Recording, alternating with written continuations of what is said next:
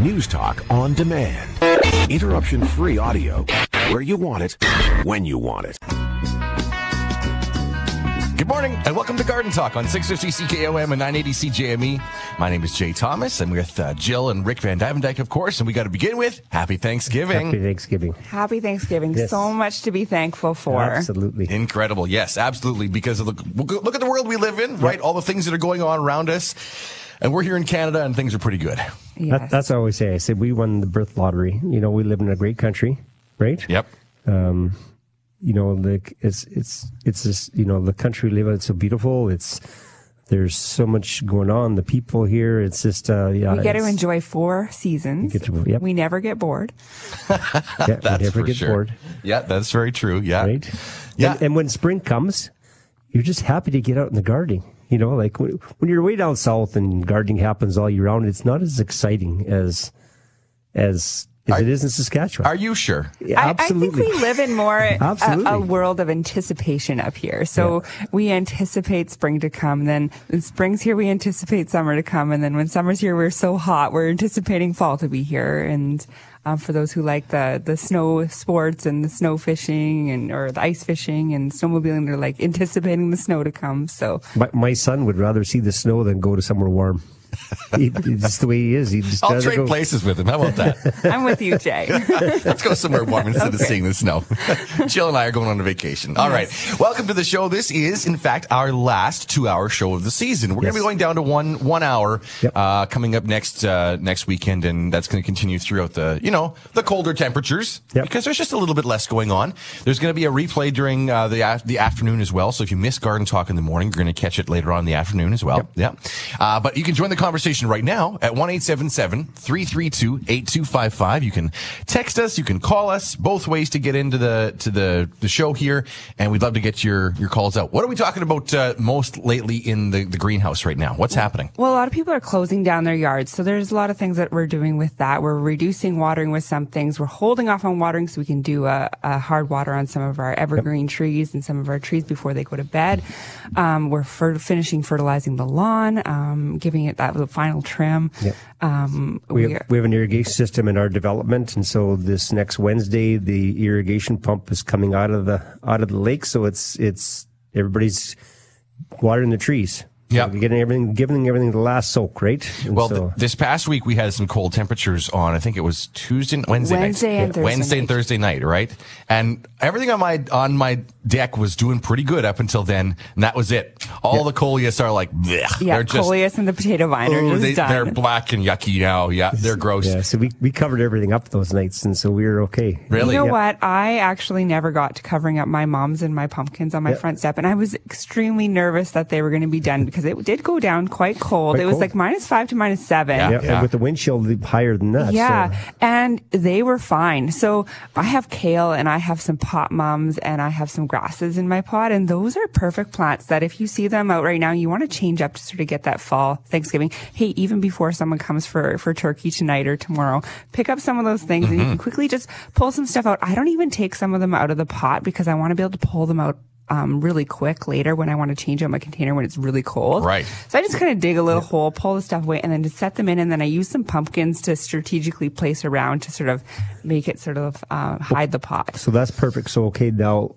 that's for doing a fall little arrangement. Yes. Now let's say people don't want to do a fall arrangement, but they do a Christmas arrangement. So how do they prepare their pot for that? There's a few things you have to do. You have to, if you have a ceramic pot, you want to make sure you take out some of the soil because you don't want that soil to expand and crack your pot. Yes. So that's really important. And don't water it right now, let it really dry, right? So. And then what I usually will do is choose a container that will fit inside there and sort of set it in. And then if you have 2 containers, it's even better because then you can set it in just to We used to use an ice cream pail. Yeah, as a holding spot or maybe 2 ice cream pails. And then you can pull it out, bring it inside the house, do your Christmas arrangement, and then you can throw it back in. Full of, the foam and that kind of stuff. And then you can just stick your branches from your cedar boughs and everything else.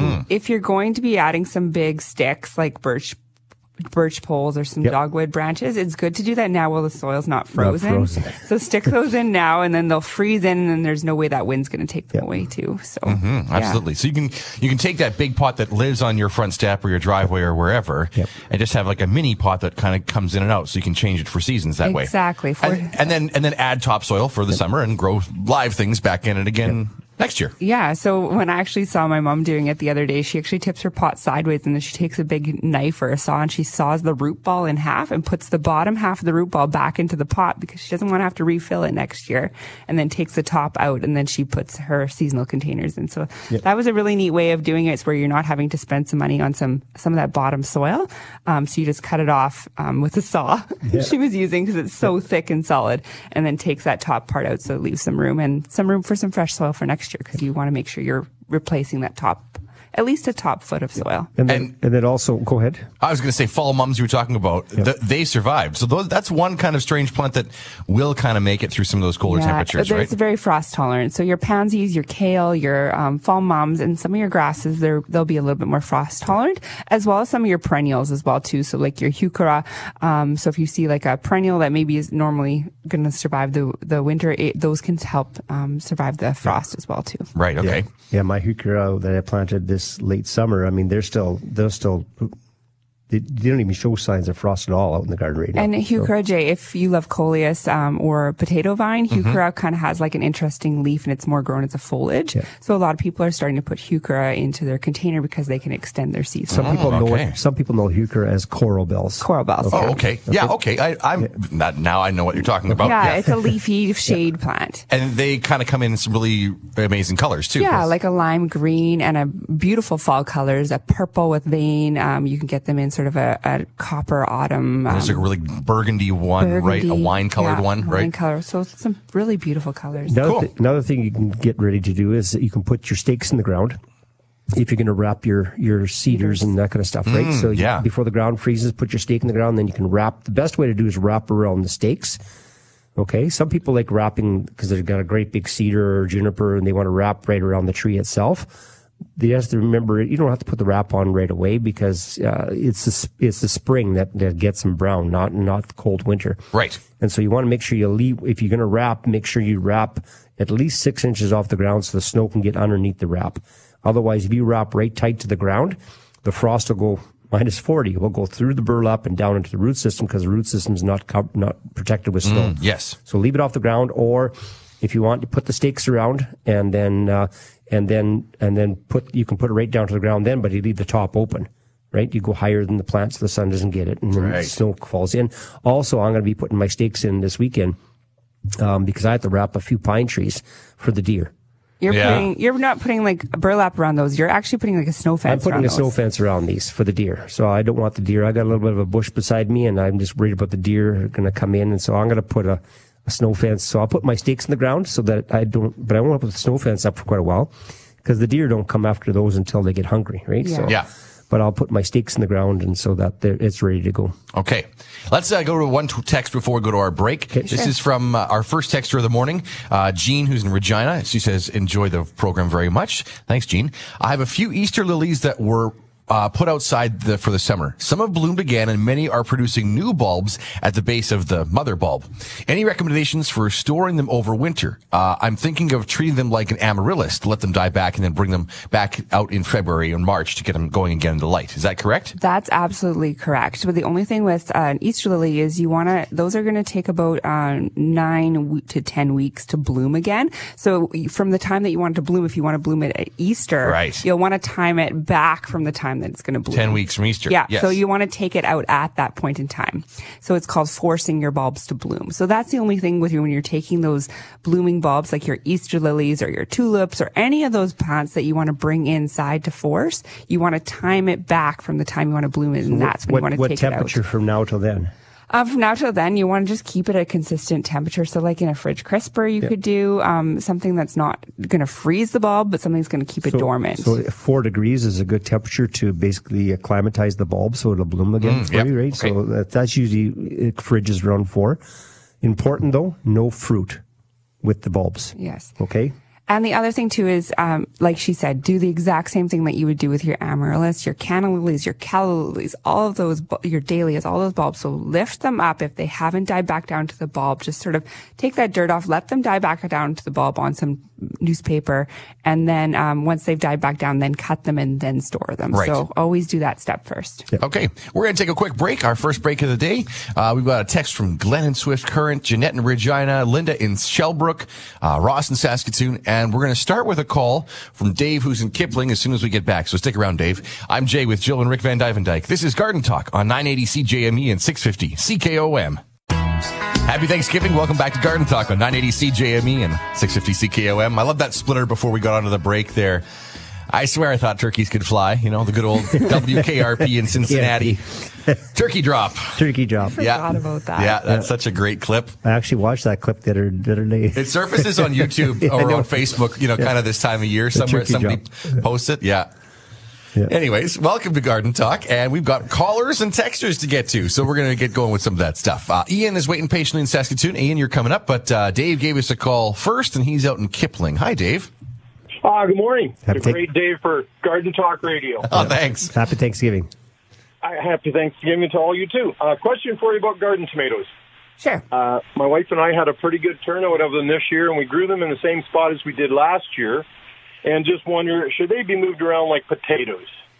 You can move them around, but it's not necessary unless you've had a fungal or a blight in your garden. You don't necessarily need to move them around, but you can move them around. Usually because I'm rotating other things in my garden, I usually end up rotating the tomatoes as well. Yeah, because you're going to move potatoes. So then what are you going to put in the potato spot, right? So, it's sometimes you're just moving just because you have to, because you're moving your ground crops, your carrots, your potatoes, all your radishes, all that kind of stuff. I see. Well, with the tomatoes that we got that didn't ripen, and some of the ones that did ripen, and just because we're about June 3rd going in, the tomatoes got a nice size, the beefsteak's got a nice size, but they got that crease in the middle, then they got that, that darkness there, so they just weren't a nice formed, tomato. And that's just from the heat that we got in that spell. Oh, so that was what that was from. Yeah, and also a little bit of inconsistent watering with the heat. That was really tough to keep them watered properly with the heat. I see. Yep.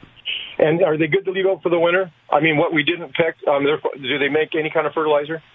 Oh, yeah, it's all compost, right? Really. They'll turn to mush in the garden, and then you can road-till them in the spring. Perfect. Okay, well, have a great Thanksgiving. Okay. Thanks to all of you. Yep. Thanks, Dave. Take care. Bye now. 1-877-332-8255. Let's go to another caller here in Saskatoon, and we'll talk to Ian. Good morning, Ian. Hi, good morning, and happy Thanksgiving. Thanks. Yes, same to you. For all three of you, sorry. Yes. Got a question about watering. So, first of all, I finally got all my perennials into the ground that I bought this year. But the last ones I got in was early this week. So I'm wondering, when it's this late in the year, do you still water every day for the first week and then weekly afterwards, or do you cut back since they maybe aren't taking it up as quick? Yeah, as long as we give them a good watering when you planted them, and then just probe the soil to make sure there's some moisture there. That's all they need, because you got to remember that the plants, they're still going to be active. The ground's still warm for quite a while yet, so the root's going to be actively growing, right? But there's no tops to take all that extra moisture out, right? The tops are because of the daylight hours and everything else, and the cooler temperatures. They're transpiring less, right? So they're going to need less water. Do the finger test. If it feels dry, give them some water at this point in time when you have a newly planted plant. So I would just probably do like a consistent watering, making sure that it stays moist, but it's not sopping wet either with those new perennials. I should know that rebar by now, Rick. The suggestion, too, is if you just planted them late, I would suggest just throw some mulch over top of them. One way you could do it, too, as my father used to always do, is it was really simple. It was a genius, actually. He used to take a white garbage bag, put the leaves in the garbage bag, put it over top of his tender perennials, throw a stone on top of it, or a brick or whatever he had. And then in the spring, he didn't have all those mushy leaves. He just picked up the garbage bag because the white bag reflected the sunlight. And then that gave a thermal protection for the plant, and it was easy cleanup in the spring. And the white garbage bags look like snow, too. Yep. Some of these are still like 2 feet tall. Yep.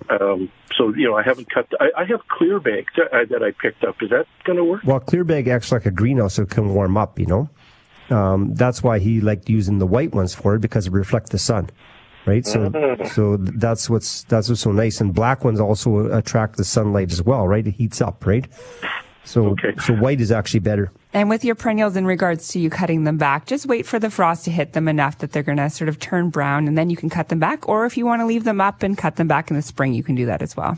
Okay. Now, about maybe 3 weeks ago, I gave all our trees, a really good, like 4 hours on a trickle. Yeah. So I'm not sure if I need to do another one because it hasn't been that hot. But I want to turn my sprinklers off. So I'm wondering, is this the time to give the grass a last watering too? Yeah, absolutely. Give the grass one last watering because it's been dry. We haven't had no moisture, right? And then for the shrubs and trees, we talked earlier, just do your rebar test. You might not have to. If you gave them that good of a soak, they might be fine yet, right? Yeah, like 20-foot trees. Yeah. So otherwise, you check your probe the soil. If it's dry down, 12, 16 inches down on the ground, then give them another good soak. Okay. I don't know if you have time, but the last caller was talking about tomatoes. I've always wondered, when you pick tomatoes that are green and you look on the bottom, I had read somewhere once, but I don't know if it's really true, that if you look on the bottom and you kind of see like a star on the bottom, like it's called mature green, okay. And that then they will ripen? Yeah, most tomatoes will ripen. I mean, there's a lot of vegetables that are picked green because that's the only way they can make them to market, right? That's why it's so nice to find local, because it's actually vine picked, right? Because a lot of tomatoes and that kind of stuff are not vine picked. They're not vine ripened, right? They're ripened afterwards. And so, but your best tasting one is obviously, but I mean, the tomatoes. The biggest thing to do with them if they're green is make sure that you wash them well. You can cut back the vines, or you can leave the vines on if you want, if they're far enough apart from each other on the vine. And then you can store them on an area where they get a little bit of airflow around them. So like a crate or some newspaper, or like, how you have the apple cardboard that comes in and it's kind of wavy. You can set them on there. And just best not touching each other. That's the big thing. Yeah, that's the biggest thing. And then they will ripen, and you can even just leave them on your counter. I had some green tomatoes on my counter last week, and they are fully ripe now. I kind of remember my parents taking a couple apple boxes and they put the tomatoes in with, newspaper on top of them, sliding under a bed. Yep. Yeah, but they put them, they'll take a little longer to ripen. You slide them underneath the bed. But otherwise, some people put them in their basement, some people have them in the garage, whatever. So it's some people have, if you have a way to work it, then I say success is always different for everybody. Mm-hmm. Right on. Okay. Well, happy Turkey Day. Happy Thanksgiving. You too. Thanks again. Take care. Okay, bye-bye. 1-877-332-8255. We got time for, one text. It's like 1 minute to go. So here's Glenn from Swift Current. I have chinch bugs destroying my lawn. I have some pounce that I use to kill some ants. Can I use it to kill those bugs? Yes. Do I have to repeat that process? You may have to, depending, this time of the year you may not have to, but in the summertime you may have to repeat it in 10 to 14 days. And is this a thing to take care of this time of year, or just don't worry about it now and deal with it in spring? Yeah, if they're active still, you can deal with it now, because they're all contact, so they'll kill them right away, right? Because they're all going to go into the soil and then be there next year. You don't see cinch bugs around very much, but there's some areas that are hot spots. I know this last summer, Prince Albert area was a hot spot for cinch bugs. So it's just like it's the same as the tent caterpillars. It's their kind of cycles. Okay. All right. Well, here we are. News break coming up for everybody. We'll take a quick, short stop, and then back to the text when we get back. Jeanette and Regina, Linda and Shellbrook, and a lot more than that. So we'll get your text on as soon as we get back. I'm Jay with Jill and Rick vanDuyvendyk. You're listening to Garden Talk on 650 CKOM and 980 CJME. Welcome back to Garden Talk, our last 2-hour show this year. Back to 1 hour next weekend, but that's still lots of time to get your calls and texts in. We're going to get to those texts as soon as we get back from our calls, of course, because they always get to go first. 1-877-332-8255. And we're going to go out to Lestock and one of our regulars and talk to Ron this morning. Good morning, Ron. Where's Lestock, Ron? Where's Lestock? You know where Raymore is? Yep. It's east of there. Oh, okay. 15 miles or so. Perfect. So let's talk and less talk. That's my favorite. More talk from less talk.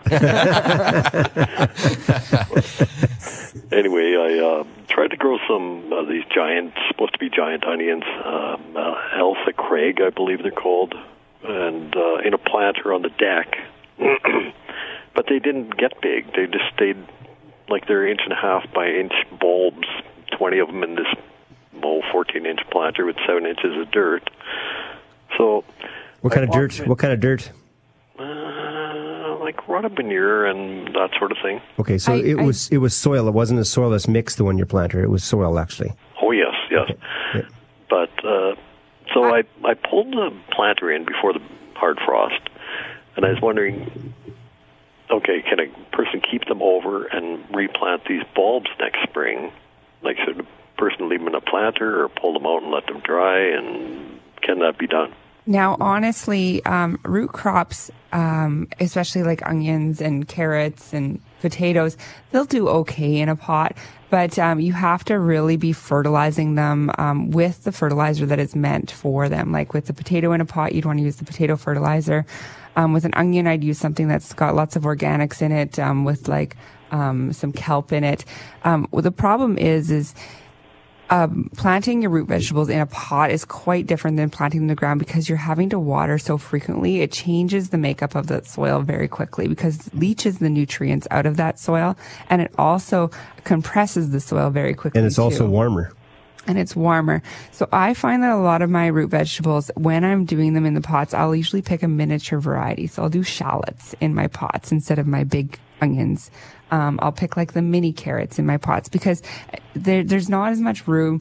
It tends to get a lot hotter in there, and it's not the ideal growth space for them. Now, as far as you bringing your pots in and just leaving them in there, I've never had success with doing that with my vegetables. I've always, if you're going to take those onions out, I would just sort of take them out and save the bulbs. But even the bulbs, the onion sets, I mean, that's how you buy a lot of your onions in the spring, right? Yeah. So you can actually save them and then store them. But I wouldn't necessarily save them in that pot. I'd probably take them out of the pot and store them dry. Just like you would do a spring bulb, like your dahlias, your gladiolas, everything else. Just pull them, lift them, and then if there's still tops on them, let it dry down so it goes down into the bulb, and then you next spring plant them out again. Yeah. So a person could just cure them off like a normal onion, and then try it next spring and put it out in the dirt instead of in a planter. That's what I would do. Yeah. Okay. I think you have better success. Most people have. Although, I mean, I've seen potatoes growing in a potato bag, but they're still not as big as the ones you've grown in the ground. Yeah, that's for baby potatoes. Yep. And because you're trying something new, if this is the only way that you're getting your crop for the season, I wouldn't bank on it 100%. I'd maybe grab like a couple bedding plant onions or some newer ones for the next season, just so that you're making sure that you're actually going to get something viable out of it for next year. Oh, I grow hundreds of onions. Okay, perfect. There you go. One of the things, like say it shoots that, you know how some onions shoot up that seed stalk? Yeah. Like if you cut that off, will they just continue like a normal onion or not? Yeah, they should continue like a normal onion. Okay. Yep, absolutely. Okay, well, happy Thanksgiving. Yeah, you too, Ron. Yep. Thanks a lot. Take care. Bye-bye. 1-877-332-8255 is the way you can join the conversation. I promise we'll get to the texts. We just get the calls first. And they just keep coming in. So let's go here in Saskatoon and talk to Mel. Good morning, Mel. Morning. Happy Turkey Day, guys. You too. Happy Thanksgiving. Okay, Rick, I got 3 rose bushes from you 2 years ago. And the Canadian Shield one, I don't know what the heck is wrong with it, but it must have had Viagra or something because this thing has just gone nuts. Yeah, the Canadian Shield, Campfire, all those kind of things are I got that and the Chinook. Yeah, just make sure what's so important is that once you get past the September long weekend, do not deadhead them anymore, okay?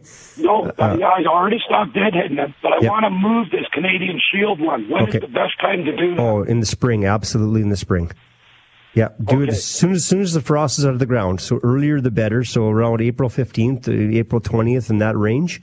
You know, as soon as you dig a shovel into the ground, before they bud out, move them. And then transplant them then. That's the best time. Cut them back in half, okay? And then transplant them. Yeah, okay. because it's only 2 years old, so the roots shouldn't be that crazy. I'm thinking so. But it's better than transplanting them in the fall right now. I would, in case we get no snow and that kind of stuff, you're better off better off in the spring. Yeah. Okay. Well, thank you very much. You're welcome. Thanks, Mel, for the call. Take care. Okay. Have a good one. You too. Bye-bye.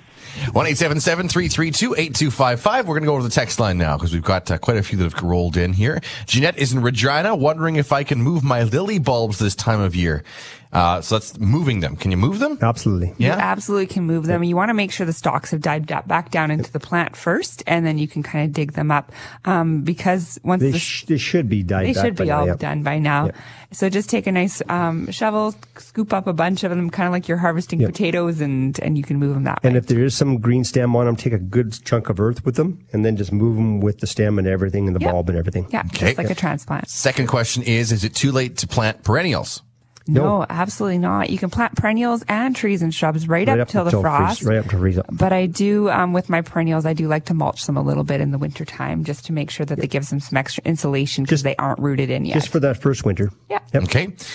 This is from Linda, who's in Shellbrook. Can you trim pine trees now? Do you cut close to the trunk or leave a 1-inch sort of little stump? No, there's a special sweet spot. Okay, so it's not a stump, because what happens, that stump rots back into the trunk. Okay. And then it's not right tight because you cut off the collar. Okay, so there's a little bit of a collar, so you want to leave a little bit of that. You want to leave that collar on, so it's the little rings you see right tight to the trunk. Yep. You want to leave that, and then if it's a bigger branch coming out, sort of in an angle, the ones growing straight out, you can just cut it off straight off. But the ones that come up on a bit of an angle, you want to you'll see that there's a little line where that collar goes into the trunk. Yeah. So it'll be on an angle going in. You take that same angle and you go the other direction. So you're cutting on an angle out. So just Google it if you're not sure if you're visual like I am. So just Google it. You'll see some pictures out of how to prune them properly, and then you'll see exactly how to do it. But go ahead, do it now. That's okay? Well, not a problem. Yep. Okay. Actually, best to do it as soon as possible with pine trees so they don't bleed in the spring. We're going to get one more text in here. This is from Ross in Saskatoon. I have a couple of silver mounds by my front driveway. A lot of snow gets piled there in the winter. Should I cut them down for the winter or leave them and cut them down in the spring? If he's got a lot of snow, I would cut them down now, clean them up. They can be cut right down to the ground. And so you're not breaking branches and stuff when you're piling snow on, right? Silver mound is an Artemisia. It's a silver leafy plant that kind of grows in the hot sun location. So if he's got lots of snow, cut him right back. But you know what? If you didn't do it, you're gonna cut them back in the spring anyway. So it's 6 of one, half dozen other. But if you've got lots of snow on them, Jill says cut them back now. I like a clean yard in the fall, so I cut everything back that I can. Okay. I'm opposite. What's better? We'll fight over it. Neat and organized. All right, we got Ken and Bob on the lines. We're going to talk about a mountain ash with Ken. We're going to talk about giant pumpkins with Bob in a second. So hang on, guys. I promise we'll get to your calls as soon as we get back. I'm Jay with Jill and Rick vanDuyvendyk. This is Garden Talk on 980 CJME and 650 CKOM. Zooming through our first hour here of Garden Talk. Happy Thanksgiving to everybody out there. So much to be thankful for in our lives, of course, here in Saskatoon and Regina, across the province of Saskatchewan, and in our country of Canada.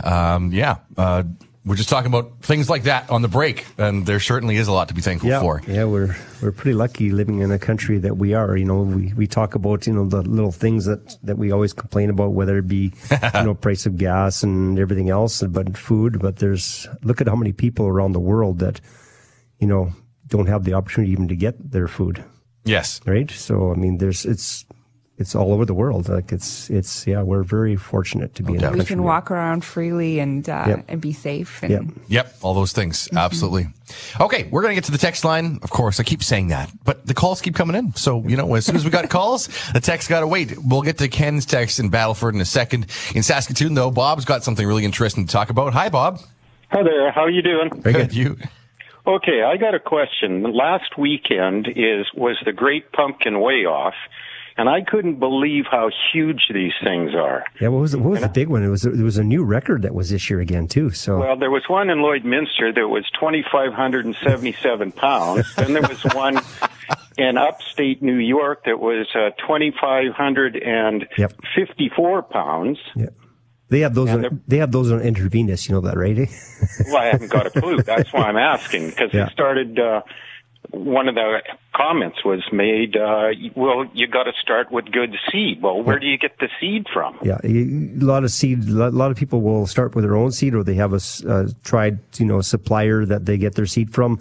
And the type of seed, like, make sure you get the variety that grows that big. You got to remember, this is not a perfect looking pumpkin either, right? Like, these things are kind of weird shapes and everything else. Are so some of these people who are doing this as well, they're kind of doing that natural selection thing. So they grow a lot of pumpkins, and then they choose the biggest of the biggest pumpkin, and they collect the seed from that one. And then the next year they grow a bunch of pumpkins from there, and then they choose the biggest seed from that. And then continually they got the best of the best big pumpkins, right? So it's something that can be handed down through generations. There are big variety pumpkins in seed packs you can buy, right? Absolutely. And they're starting these plants indoors, right? They're not just planting a seed outside. They're starting the plant indoors, and down the States, of course, their season is a lot longer than ours, but you're starting it indoors. Like Lloydminster, to get that big in Saskatchewan is pretty awesome.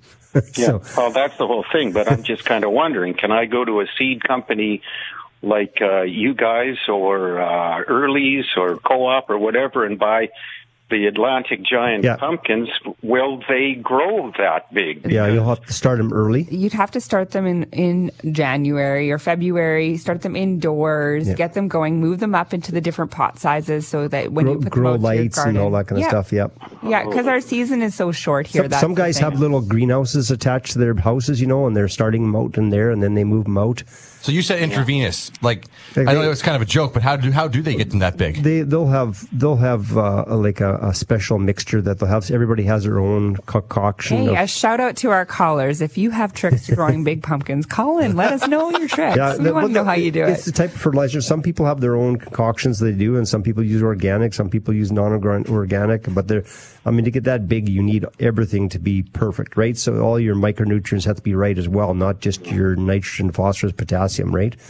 Yeah, because I was told at one time that, you start indoors and you get them outside. You've got manure in the ground and everything, and then as the vines grow, you're burying each leaf junction because they'll root. Yep, they root. That's right, and then that gives more energy again to the plant, right? That's just shocking. Look at how many pumpkin pies you could make. It's a science for the people that grow them big like that. Okay, it's a challenge and a science. So it's. And the plant that only is supporting one pumpkin, right? It's narrowed down. They narrow down. They're not growing a whole bunch of pumpkins on that either. You're right. So because they were saying that some of the leaves get 4 feet across. Oh yeah, they're big. They're big. So. And remember, pumpkins take a lot of water. So. Oh yeah, and a lot of nutrients and a lot of swearing if they don't grow. Yep. Yeah, and you're using. I tried growing them. This is a long time ago, and the biggest one I ever got was 381 pounds, and I'm thinking, holy mackerel, that's incredible, but that's nothing. That's nothing. Well, that's still something. That's still something. It's nothing compared to those big ones, but I mean... 381 pounds. Good job. You grew a 400-pound pumpkin. That's incredible. But you got to remember, even the Atlantic giant is not going to get as big as those ones. Like, those are all, they're all been seed that people have got from somewhere. They're crossbred, are they? Crossbred, all that kind of stuff. And you got to remember, because look, they're not perfect pumpkins, right? Yeah. They're more like a gourd, right? Like all different shapes and sagging, and they got them sitting on a pallet, right? Because that's the way they can move them around. Well, whatever they're doing, maybe that's what the Rough Rider offensive line should do. Thank you very much. Okay. Have a great day. Happy Thanksgiving. I need some fertilizer there. Very good. Very good. All right, let's keep going. We're going to go to Battleford right now and talk to Ken. Good morning, Ken. This is the Green Show. Yeah, it's the different green zone. That's right. How you doing? Okay. I got a question here. About I got a mountain ash. They say I got it 35 years ago. So it says I think it was American mountain ash, eh? Yes. And it had quite a few berries on all the time, but then the robins come in here and clean it off, like they clean whatever was on there off. Yep. About a week ago. Yep. But you see mountain ash around the town and the cities and that, and they have their berries on just about all winter. Yep. And I feed birds and squirrels all winter here, and I was wondering what kind of mountain ash is that? No, same mountain ashes. It's just that they just don't have the migration coming through your yard like you do. And the same thing in my yard. One winter I had berries all winter long, and the next winter I had robins. I had some whole flock of 50 sapsuckers come through and eat them, and then whatever's left, the magpies came and cleaned off. Oh, really? Yeah, so it all depends on your migration. Like you said, you're a feeding station, so you're obviously going to attract more birds. Yeah. And the word gets out. The word gets out. Yeah, and that's the place to go. But the ones in the city, they look like this on one tree, and mine is kind of branched out like a. Yeah. There's different varieties. Like there's Black Hawk, there's the Russian upright, there's oak leaf, there's American, there's quite a few European. There's ones that are more orange color, some are more red color. So there is different varieties. But I mean, and you can make jam. Honestly, you can make jam out of all of them. And some people don't know that you can make actually a jam out of those. And but yeah, the birds, it all depends. Like birds are picky, so maybe one variety just has a little better taste than the other ones, and that all depends again on how much water, the nutrients, and everything else that changes the taste of the fruit, right? So, yeah, but the one that's on a kind of a tree type, is that a different one? No, there is different varieties, so it all depends on like I said, there is about 5 or 6 different varieties of mountain ash. So what would I plant in this area then? I wanted to get the berries on this. I would try one that does really good is called Black Hawk. And sorry, we got to go, Ken, here. So try Black Hawk out, okay, to keep the berries on all winter. Yep. But we got to run to our news break here, so we're out of time for any more here. We got to run. Next section of the show is coming up. Hour number 2 is on the way. So we'll get to your calls and texts. I'm Jay with Jill and Rick. This is Garden Talk on 980 CJME and 650 CKOM. Happy Thanksgiving. Welcome to hour number 2 of Garden Talk. I'm Jay with Jill and Rick vanDuyvendyk, and we've got texts and calls. And just keep rolling, which is good. Going. Yeah. Okay. So we're going to go to our calls. We've been waiting patiently. Looks like our caller waiting the longest is Lori, who's in Ceylon right now. Hi, Lori. Good morning. Hi there. What's your question for us? I have a couple of questions. One is about, we had a bad hailstorm on July 17th, which, pretty well flattened all my garden. Yep. I have a huge, I have a perimeter of dahlias around the outside of my garden, which, just were coming along just beautifully here in the last couple of weeks, and they got froze severely here on Tuesday. And should I be chopping them off and digging them up right now? Yeah, as soon as those leaves have sort of gone down to the bulb, which is perfect time right now. I don't know what they've done. They've just froze right off. If they froze right off, cut them back. You can harvest them, bring them inside for storage. If there's some green, just dry them pull them, and then dry them until you can hang them. You can hang them, put them on paper. I've been growing them for about 50 years, so I've been dealing with them all these years. But somebody said, well, when they were knocked back with hail, then you get to tell us how to do it, right? You've been doing this for 50 years. Questions. And my other question is with gladiolas. Yep. Now, of course, they got shredded to bits too, and they came back, and they were all the same color. They were all kind of a blush color with red interior. Okay. That's the only color I had.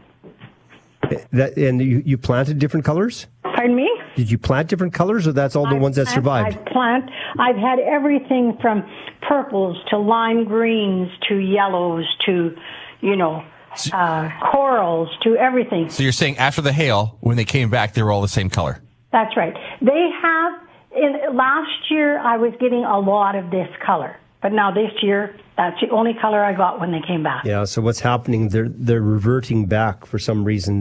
We get that too. You get even some different plants, like even spirea. Gold spireas will have all of a sudden get green leaves in them or revert back. So that's one thing that's happening to your bulbs. I'm not sure why they're, it could be your soil or everything else, but they're reverting back for some reason. That's what I wondered. Is something lacking in the soil or? So one thing you got to do is make sure, watch your pH of your soil. That's important. The most important part is checking your pH of your soil. And you can do that with a home test, okay? Go to your garden center and get a pH tester and get some distilled water. And then don't use your regular tap water, and then do a pH test, and then you can go from there. But then also using a bulb fertilizer, which has a lot of micronutrients in it, okay? Especially organic. And what was that I should be using? Like a bulb fertilizer. It's an organic bulb fertilizer because it has all the micronutrients in it. Okay. Not just nitrogen and phosphorus. It has boron, magnesium. It has zinc in it. It has all that kind of stuff. And you'd be putting that in when you plant them or after they're growing? You could do it either one. One of the things with glads too is if they're overcrowded, like when you're growing them over the years, you'll want to separate them and thin them out, because if they're overcrowded, you're going to find that the hybrids are going to they're not going to pollinate as well together, and you're going to start losing the color in them. The other thing that you can start getting is you can start getting viruses in your bulbs too over time, and what those viruses will do is they will change the color of the bulb as well. So making sure that your bulbs aren't as crowded definitely will help you out as well too. Okay, and I always thought you were supposed to plant them close together. Well, you can, but once you've had them for I've been lots, growing 200-300 of them every year. So. If they're overcrowded, you'll start to get viruses. But see, you're into 50 years ago. You didn't start with the same bulbs. You have little bulblets that came off, and now you've been changing, right? Because you've been different cross pollination and everything else. You see. Okay. So that's what's happening now. So you also may want to introduce some new bulbs into your rotation. Then you'll get back some of your. Generally, I do. This year, I didn't have any new bulbs. Yeah. Generally, every year I have. Yeah. So just at least one package of them or something. Just to get your genetics back again, you may want to go to every once in a while go back to some new bulbs as well. Right. Okay. Yeah. Okay. Good. Thanks, Lori. Have a great day. Take care. Bye-bye. 1-877-332-8255. We're going to get another call here. We're going to go in Saskatoon and talk to Doug. Good morning, Doug. Morning. Good morning. I bought a couple of riverbank grapes, and I put them in at the lake underneath the second floor deck on the south side, right? So they got lots of sun, and they took a long time before they looked like anything. And now they're just rampant. They must be 20 feet by 12 kind of thing, just riverbank, but not one grape. Not one grape. Okay, the problem is that you have one variety. Okay? You need to get another variety. So you need to get I don't know what variety you have. If you just have a straight riverbank grape, you may want to get a Valiant or a Beta grape, okay? Or a Bluebell or whichever, and then plant it in amongst there as well. And then you'll get the cross-pollination, you'll get more grapes. I bought them from the little tree there a long time ago, but they're probably the same variety, exactly. Yeah, so you need another variety. All right, that's all I needed. Thank you. Okay. Thanks a lot. Take care. Bye-bye. All right, let's go to the text line. We've got lots of texts to get to. Ted, who's in Regina Beach. What is going on? It happened again. All the trees have lost their leaves. I have to pick them up.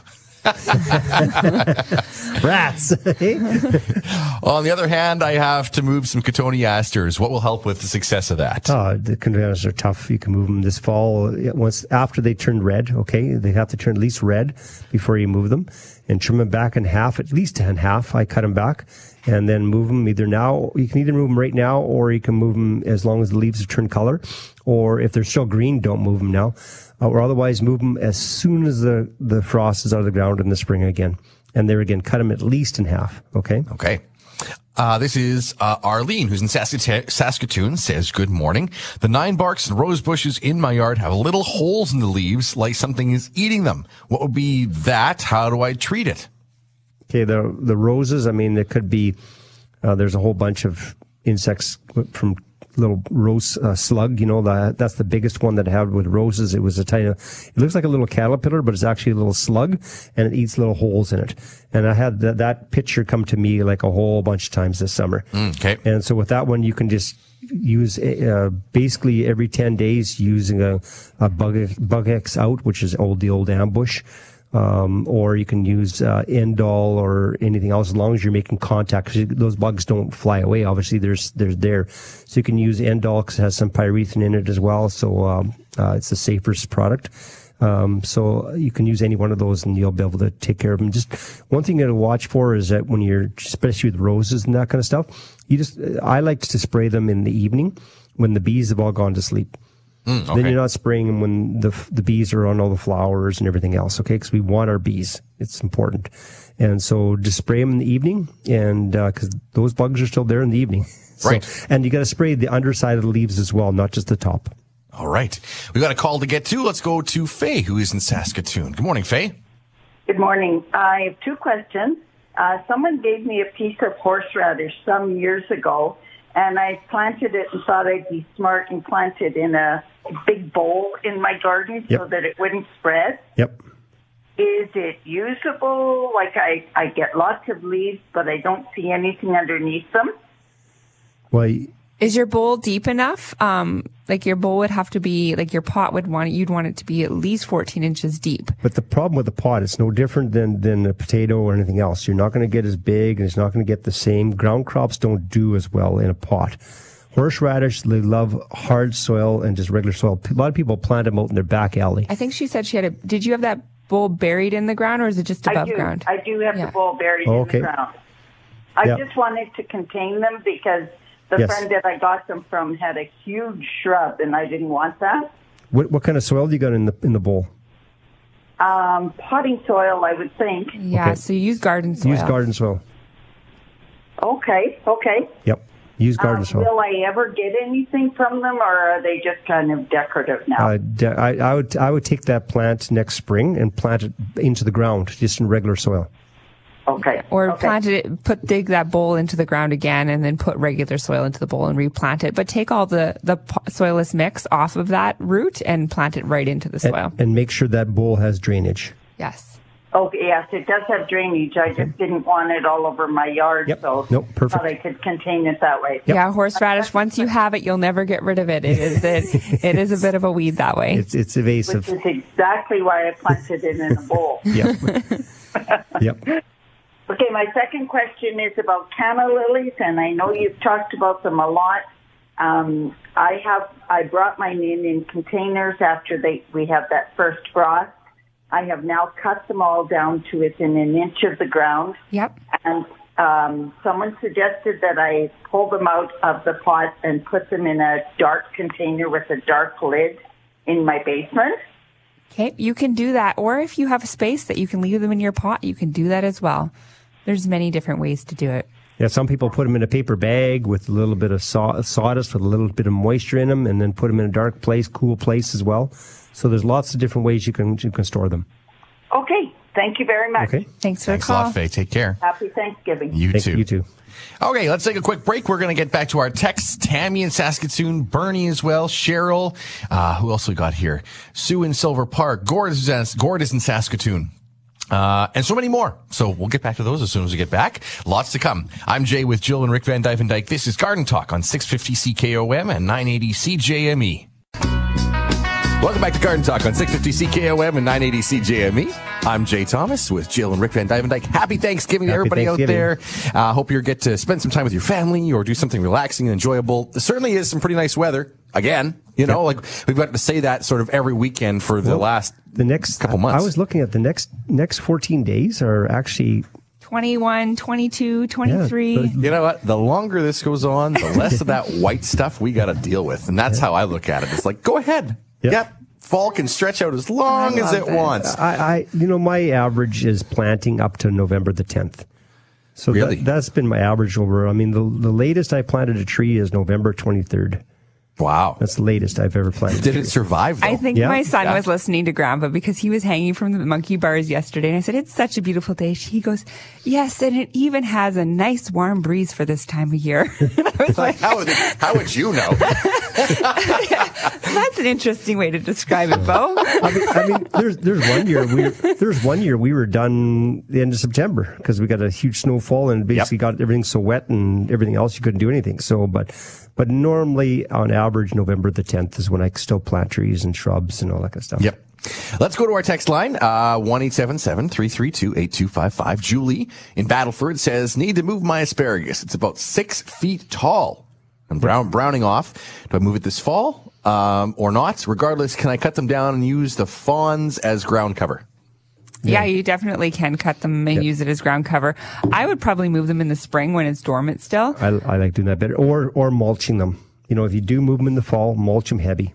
But with the asparagus, you can also dig them up and store the roots for the winter time and then plant them again in the spring as well too. So there's multiple ways that you can do that one. Just got to make sure you have them in a spot where they don't dry totally right out. But if you're going to store them, just like you do other bulbs, right? You want them to be dry, but not so they don't rot. But you don't want them so dry that they're starting to go pruny. Yeah. Okay. Tammy's in Saskatoon. Given the forecast we were just talking about, should I continue to water my raspberries? Yeah, you can still just probe the soil. Yeah. Honestly, just probe the soil. Because we don't have those hot temperatures and lots of sunshine anymore, and especially right? with all the mulching we've been doing. I've been even doing research. I was thinking about that just this last week, and people are talking about how hard their gardens are and everything else, right? Mm-hmm. Well, a good way to people are doing a lot of permaculture now, right? And so that's why what they're doing is they're mulching a lot of their gardens. So if you mulch in between your rows of gardens, you don't have to weed, right? It keeps the moisture better. It keeps the soil temperatures down. You can do a lot of that, but that also means that you have to kind of watch your soil so that, you can probe the soil, because your watering is going to be totally different. Right? I planted a bunch of new shrubs in my backyard, and I watered them really well right when I watered them. I think I've watered them twice since, because I actually am checking. And usually, like, I plant a new plant, I want to water it like every day for a week. Mm-hmm. But because I put 3 inches of mulch around each plant and in that whole bed, it's not drying out as fast as it usually does. Right. Big difference. Okay, on the text line, Bernie in Saskatoon brought up something very interesting, and she or he, not sure, but said, don't forget to check out the U of University of Saskatchewan. Yep. Their online gardening classes. They're huge. I was just at a meeting this last week and talking to Jackie Bantel and a bunch of other people from the university, and they say some of their classes have been their numbers have been growing substantially. And so and it's all online. You can do it, by webinars and all that kind of stuff. So gardening.usask.ca is the website that you go to. So gardening.usask.ca, and there's different master classes you can take. They have 1 hour webinars that you can do on specialty ones. There's so many different things. And then during the spring season and right before spring, they usually do a power amount of sessions, and they do so many. You can get your fix of gardening all winter long. Yeah, there you go. Hey, we got to go back to the last text for a second, because it was Tammy talking about raspberries. Yes. I got to give a big shout out, because we had my in-law, my wife's side of the family's Thanksgiving yesterday. Yeah.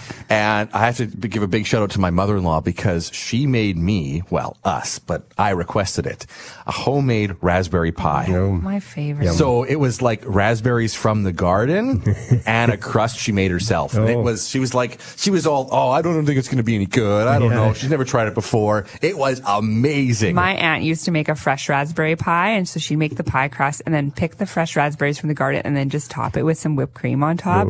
It was the best ever, and such a simple thing to do. Yeah. So the raspberry pie turned out amazing, and I got the leftovers. So take them home. One little hint for everybody. Okay. When there's multiple pies, for today for Thanksgiving.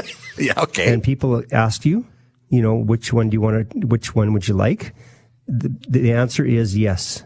The calories don't count on Thanksgiving, is what you're saying. Oh my goodness, Dad. No, you just don't want to pick Grandma's pie or Mom's pie or Costco pie. You just say yes. The answer is always yes. Which one do you want? Yes. Yes. No hurting anyone's feelings. Okay, let's keep going with the texts here. This is an interesting one, and I think, Rick, you can speak to this. So this is from Sue, who's in Silver Park. She says, good morning. Planted my garlic bulbs yesterday about 6 inches into the ground. Okay. Yet on the farm, we make sure the water lines are dug down 9 feet into the ground to prevent water lines from freezing in the ground. Yeah. So kindly explain, do the garlic bulbs planted only 6 inches down the ground freeze in the winter? If they don't freeze, how does this happen? How do they survive to grow in the spring? The difference is water is not hardy. So what you're saying is that 6 inches bulb 6 inches down technically probably do freeze. Yeah, what you're trying to do is you're trying to get it to freeze and then stay frozen and stay dormant through the season. What you don't want, the reason why you don't plant it too close to the surface, because then it can thaw and freeze, and then it will start actively growing for you.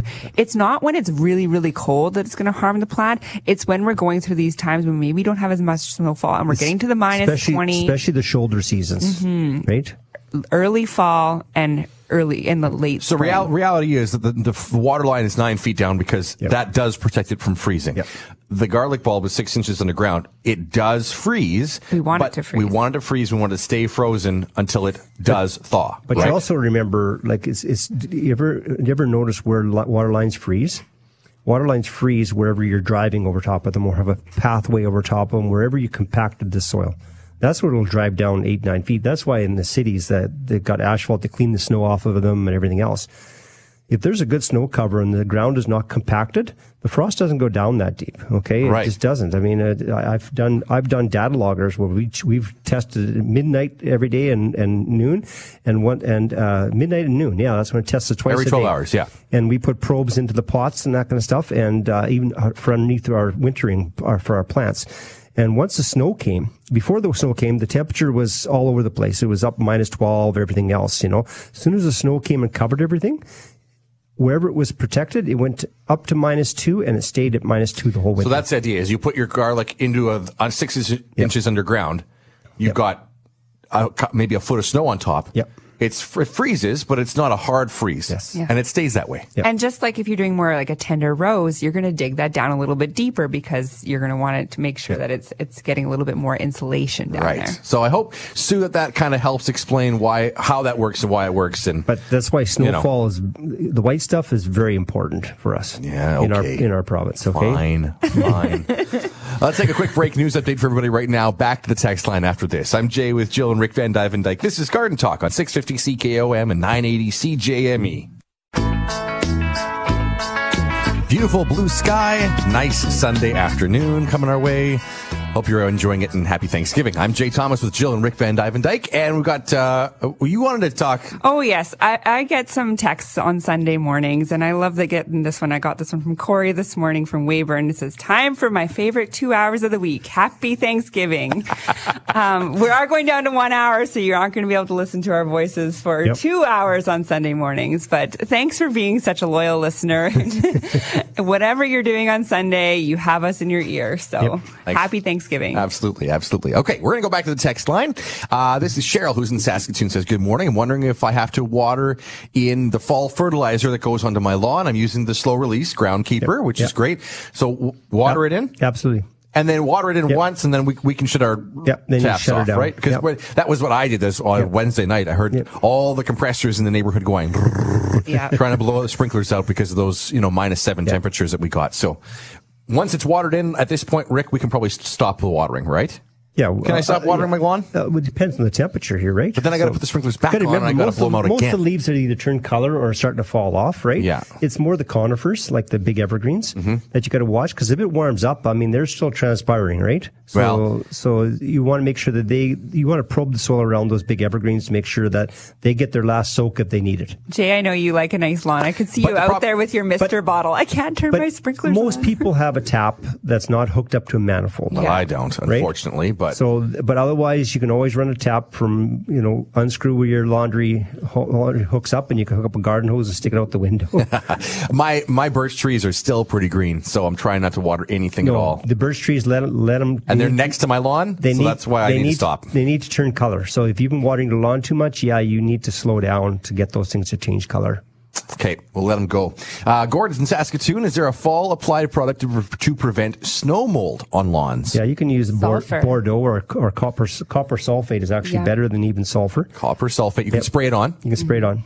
And let it stay on the lawn, right? All the golf courses, they all, especially on the green, not the fairways, but the greens, they're all spraying with the fungicide. On the south side of my house, I find I don't get snow mold as much, but on the north side of my house, because the snow stays so much longer, I'm always getting it there. So I will be doing that spray this year on the north side of my house. That's where the problem is, on where the snow stays, or in your front yard, right, where the snow stays for a long, long time after it gets all the driveway.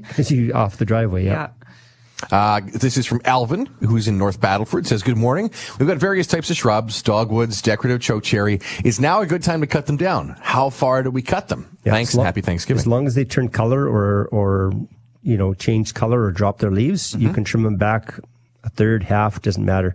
Some of the dogwoods, if they're really big, you can cut them right back, not a problem. Or you can just do a light trimming just to shape them. Okay. It really doesn't matter. Sometimes the dogwoods, I like to take at least one big old branch out and next year let it fill in.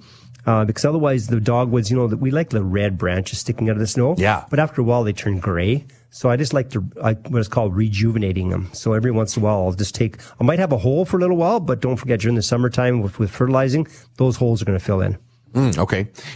We were talking about giant pumpkins with Ron, or was it Ron? One of our callers anyways, a while ago. He said, check out the Facebook. Somebody said here, check out the Facebook group, the Pumpkin Growers out of Leader, Saskatchewan. They're giant pumpkin growers, and they even raise money and donate to the community. There you go. Doing that. So that's pretty cool. There'll be lots of forums like that of people that are really into growing big pumpkins, and you can, like I said, you don't need to reinvent the wheel. There's lots of people out there that are willing to share their knowledge, and that's huge. Cool. Deanne is in Saskatoon, says, love the show. Heard the question about moving lilies. I have a Heritage Martagon. When I dug up an overcrowded clump, I discovered too many bulbs to plant in my overgrown small yard. Yeah. How do I store them over winter until I can make some space? Yes. So then same thing. Put them into a paper bag, whatever. Well, first get them out, right? Get them out, dry them. Cut the tops off. Yeah. Cut the tops off once the top dried out, and then store them into best way is, you're going to store them that long, is get some bulb dust. Okay. And then put some bulb dust in with them, and then store them in a paper bag with just a little bit of sawdust or peat moss, but just a little hint of moisture because you don't want it to rot.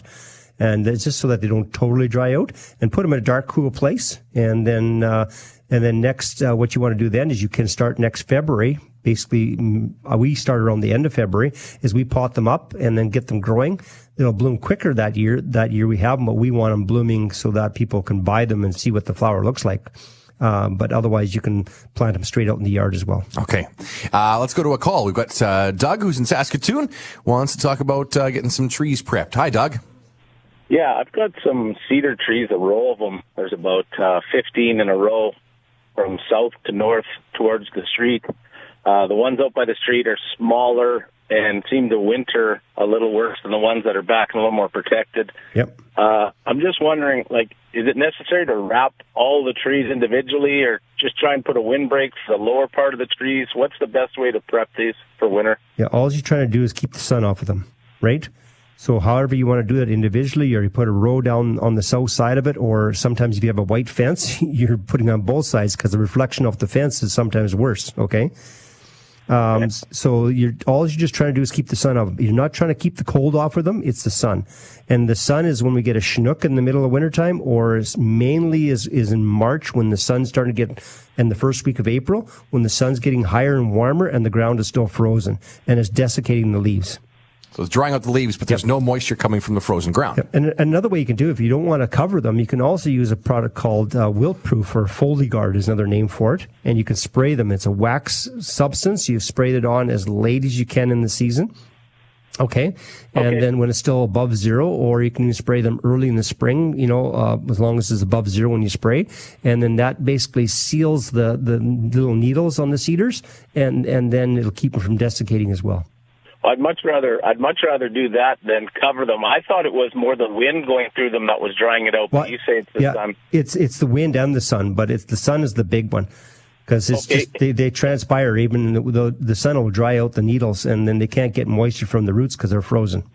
Is this a spray that you mix with water and just use with your home sprayer? That's correct. There's a concentrate, and then there's a ready to use. You can buy one that comes in a mister bottle that's ready to use, or you can get concentrate if you got quite a few. Yeah, you got quite a few there, sounds like. So. Okay, what was the name of that again? Wilt-proof or FoliGuard. There's two different brands. Wilt-proof or FoliGuard. Yep. Okay, well, thank you very much. Okay. Appreciate it, Doug. Take care. Bye.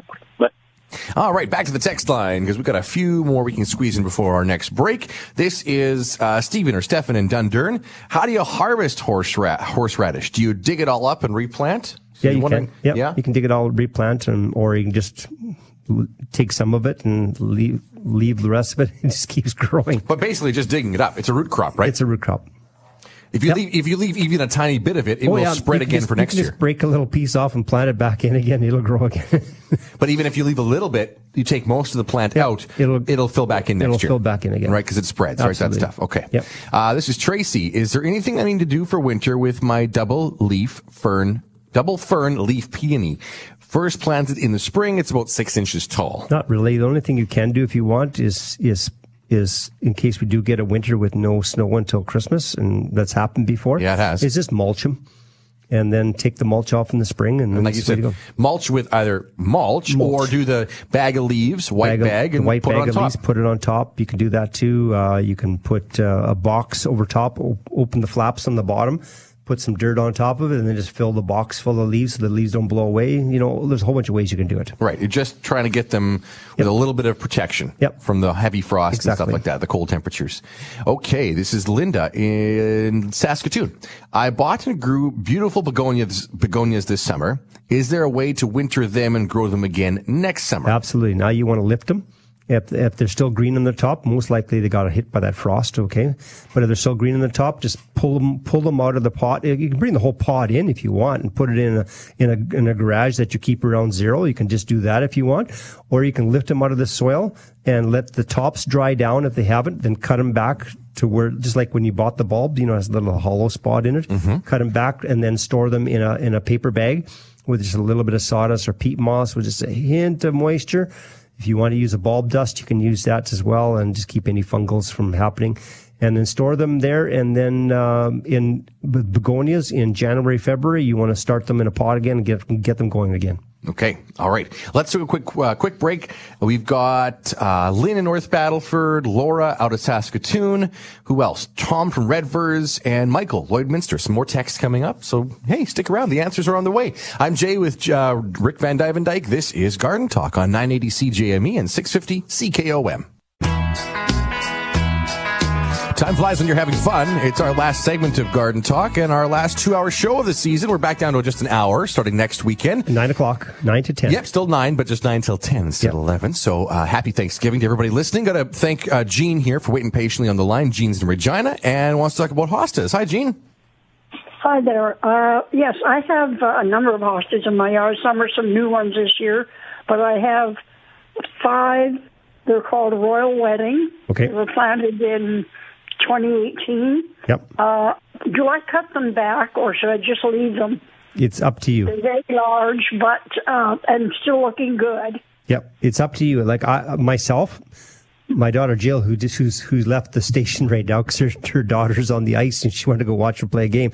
But anyways, for her, she cuts them back in the fall because she likes to get everything clean. For me, I like to I cut them back in the spring. They're a little bit mushy, but all those leaves, especially those giant leaves that you have, they lay down. They actually act as a protector, like a mulch, right?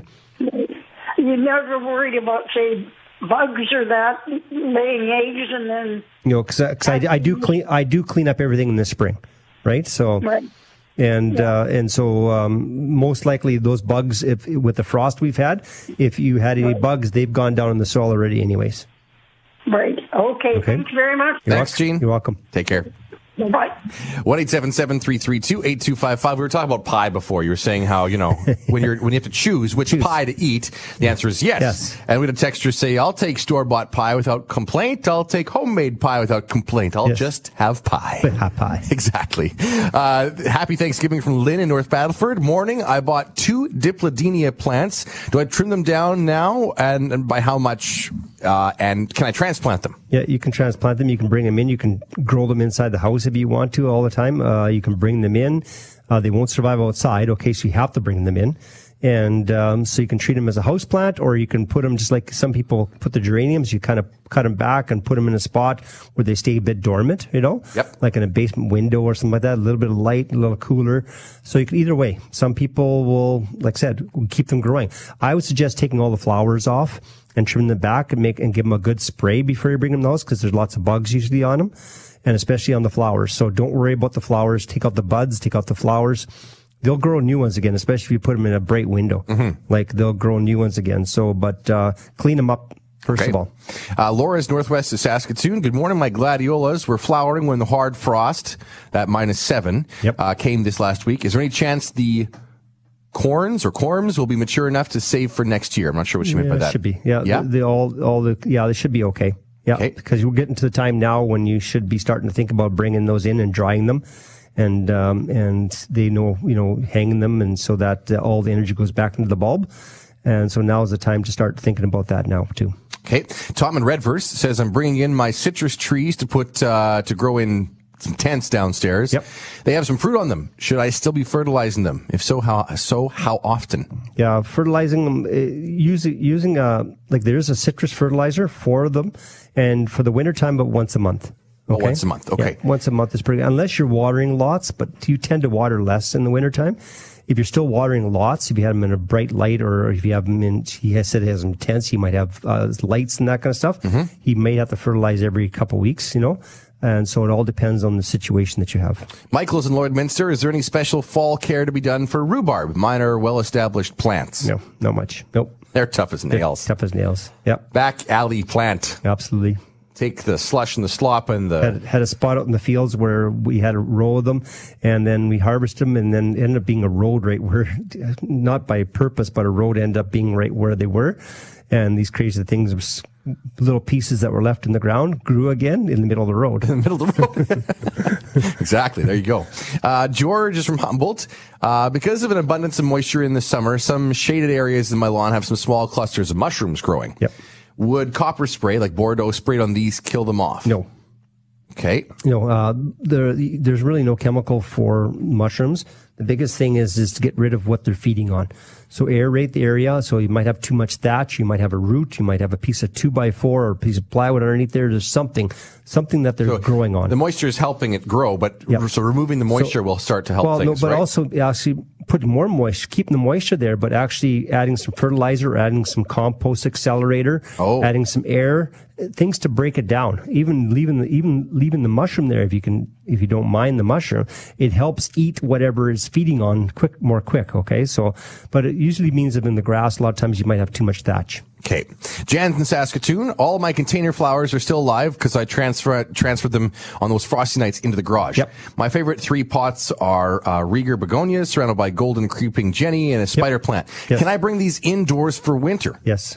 They'll all keep going. The begonia, you may want to lift the begonia itself and then give it a rest, and then start it up in February again. But the spider plant and all that kind of stuff, absolutely. Just make sure you spray it. And she said, can I spray with, Endol? That was the question. Yep, spray. Absolutely. I blasted a couple plants I brought in with cold water first. Yep. And then I sprayed them with Endol, and I put some of those nematodes in the soil. Yep. You can actually buy nematodes for houseplants.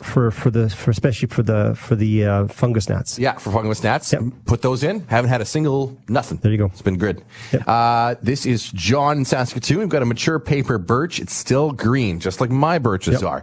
Can I prune I prune branches up to 1 inch in diameter without hurting the tree? Do it right now, quickly. Do it in more August, September is a better time, but it's still okay. We're still early enough in October. Do it ASAP. Okay. This is Margaret. I bought a praying mantis nest in the spring. Yep. Released them into my Virginia creepers. Forgot about them until this past week when I spotted a couple of them on my potted plants. One was 3 inches long. Cool. I captured one yesterday. Can't wait to show my grandkids or sister's grandkids today. Very cool, Margaret. Very cool. Bring it in the house. Put it on your house plants.